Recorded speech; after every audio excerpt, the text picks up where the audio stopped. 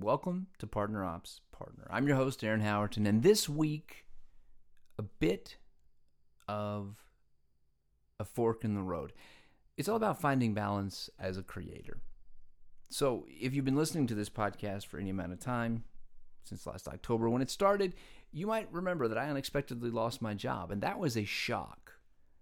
And something happened in that shock that pushed me forward into this strange experience and experiment in actually trying to create a social brand. I'd always felt really restricted from that idea. I've seen people do it. I've wondered how they do it. How do they feel confident to do that? How do they find value? How do people keep connecting? And why do people do that? And why do they listen to them? All these questions, and it always felt a little bit inauthentic to me. I always wonder, is the person I'm talking to and listening to, is this the real person? Do I really get them? And I still question that, honestly, all the time, because authenticity and transparency are very important to me.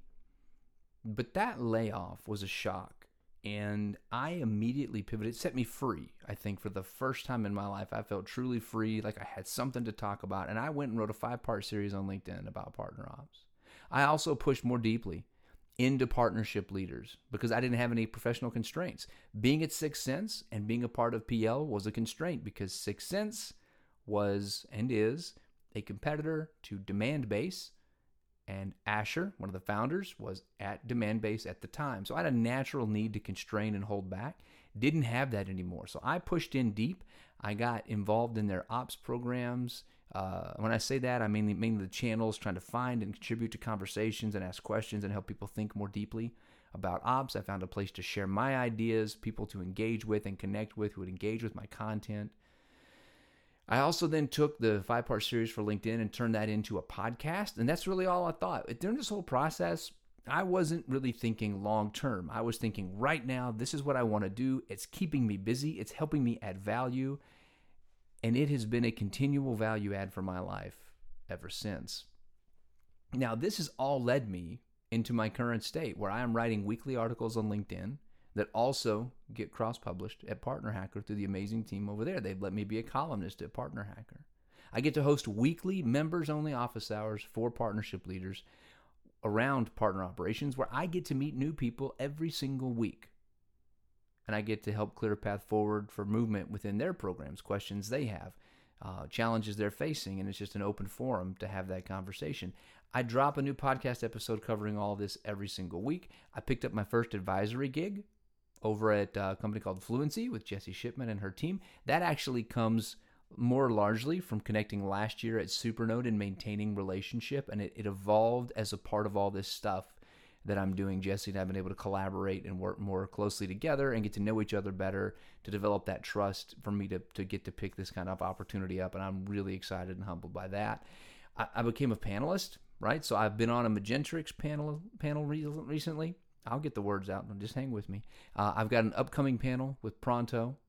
I've developed much deeper connections and feedback loops with CEOs and founders across a variety of partner tech. I'm getting to talk to people that are leading these companies who are interested in learning more about what the challenges are within partner operations, looking for feedback and ideas around their product, and I'm getting insight into kind of their roadmaps and what they're doing, and that's one of the coolest things I think that's come out of this is those opportunities to know those people personally, one-to-one, get to know them, their mission and their goals, and have genuine conversations around what they're trying to achieve.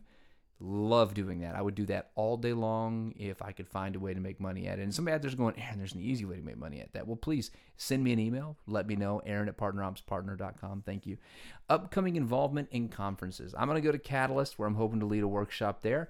I've got tentative plans to go to Mobsapalooza.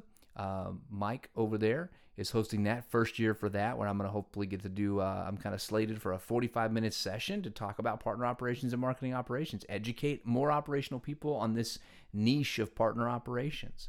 And then I'm also building 1 to 2 connections every single week. New people, and that's not true. I get more connection requests now than ever, but I'm actually getting on phone calls and meeting people face-to-face, remotely, 1 to 2 people every single week without fail. And we can't forget the actual paying job I got at Atlassian that came from some of the networks I built through partnerships in the partner community. Lindsay, Jessie, thank you. the moral of the story there is that networking wins pretty much every time. And now we kind of get to this point right now where I'm at. I have all this stuff moving, and with the actual full-time job, creating the content, this is a big commitment. It's several hours a week on the low end, and I'm reaching an inflection point. That point where it's become a little bit painful because there's so much going on. I have a lot that I've committed to in life, at work, and in this community of partnerships. And I've got to make some critical decisions because the most valuable resource I have is my time. And I cannot continue to put time into things that aren't creating as much value as other things might be able to, both for my life and hopefully for the community, the partnership community I'm a part of. The creating content, though, it's been a very unexpectedly life-giving effort for me. It's helped me navigate a very difficult period of my time. It provides continual value while I try to settle into my role at Atlassian, one of the largest companies I've ever worked for sure. It's an ongoing teacher. It's a chance to reflect on what I hear from others in the community and to put that back out there for validation. It's open doors that I've been knocking on for years, and I'm convinced the value will continue to yield unexpected results as this content lives on, maybe gets found, and gets referenced by other people. The thing is, it's been a labor of love without a clear end goal. It's been effort for the sake of creating, learning, and contributing. And in the past few weeks, it's all come together to reveal a new direction. And that's really exciting for me. To achieve that direction, however, to reach that, I have to find space in my life to work on those things, which means the weekly articles are going on a summer break. You see, I got a full-time job. I got a wife and kids who, continue to want to spend time with me, which is fantastic. And somewhere I have to give in time, and that's going to have to be this weekly creator rhythm. The hours that I'm spending creating this weekly content that's published for free and made available for free, I need to put that into some of these efforts where I think, again, I'm going to get into social branding, not straight partner operations. I think there's revenue opportunities for me to take my passions and turn those into something that actually help do things like pay bills and give back to my family for the time that I give into the community. And what kind of goals? I'm so glad that you didn't ask.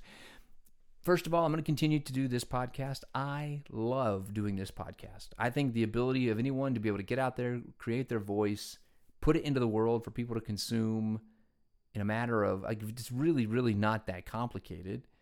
And I've put it off for years, and I'm very excited to do that. So I'm going to keep doing this, but I'm going to be working on making it better. How, you say? Glad you asked again. Interviews. I've got a list of people a mile long. I want to drag them into these calls. I want to specifically talk about partner operations. It's such a niche. Nobody talks about it. And partner tech. And this includes people, founders, CEOs, partner leaders, ops professionals. Hopefully it won't always just be me joining on for 10 minutes. Also, I've already got one lined up. I just need space to schedule those, edit those down. That's something new. I have a new skill to learn, and then get those into the podcast. I'm also developing a masterclass on partner operations. It's going to be open to everybody that wants to get a handle on what is partner operations, what are the core pieces of partner architecture we need to get in place, what are the rhythms we need to develop, what's the tech landscape look like. These are all topics that will be included. It's going to be open to everybody. Discounts for partnership leader members. And I'm going to give more details as come, but this is one of those central points of I've got an opportunity to go out there and do something, teach a real class, really lean into my experience and maybe give something back and potentially, create a little opportunity for me. I just can't pass that up when that comes. I've also realized there's a need for clarified service offerings. I've had multiple ongoing conversations, have clearly got a demonstrated need, in my opinion, for guides, consulting, and delivery services specifically tailored around getting CRMs ready for partnership teams. And I think also understanding partner operations as a function and how partner tech layers into your tech stack from an architectural standpoint. There's going to be some stuff. I'm going to work on this, partner with some different people, and hopefully start to get to deliver on some of these things. I'm very excited about that direction. Community is another piece. I want to spend a little bit more time with ops professionals specifically, so trying to build some community there, recurring touch points. If you're in that community, please reach out. Let me know you want to be a part of it. That's something I've been working on for months. It's again, time, limited resource, and where you put it. And then also get my content a little bit more structured. something that's easier, take all of these articles, pull them together in a more structured place where everyone can reference them and all that kind of stuff. So that's it. That's my goals. And what it means is, again, you will not see weekly articles from me. I know. Everyone's heartbroken. I hear the millions of people crying into their coffees and teas right now. But it's still going to live on at LinkedIn. It's still going to live on at Partner Hacker. And I'll still continue to drop new pieces where possible, relevant to these pursuits. If you're interested in any of those things, if you think they're good ideas or bad ideas, or if you get value from the podcast, my audience is not so big that I cannot respond to every single person that pings me, or even carve out a half hour so we can get connected and I can learn more about your interests. I love what I do here on the podcast, and I really love the opportunities and the potential for partnerships, especially as AI enters the mix. It's going to be a really interesting decade, and I'm really glad to be a part of it. I appreciate your time. As always, I hope you have a good week, and I look forward to talking to you again next week.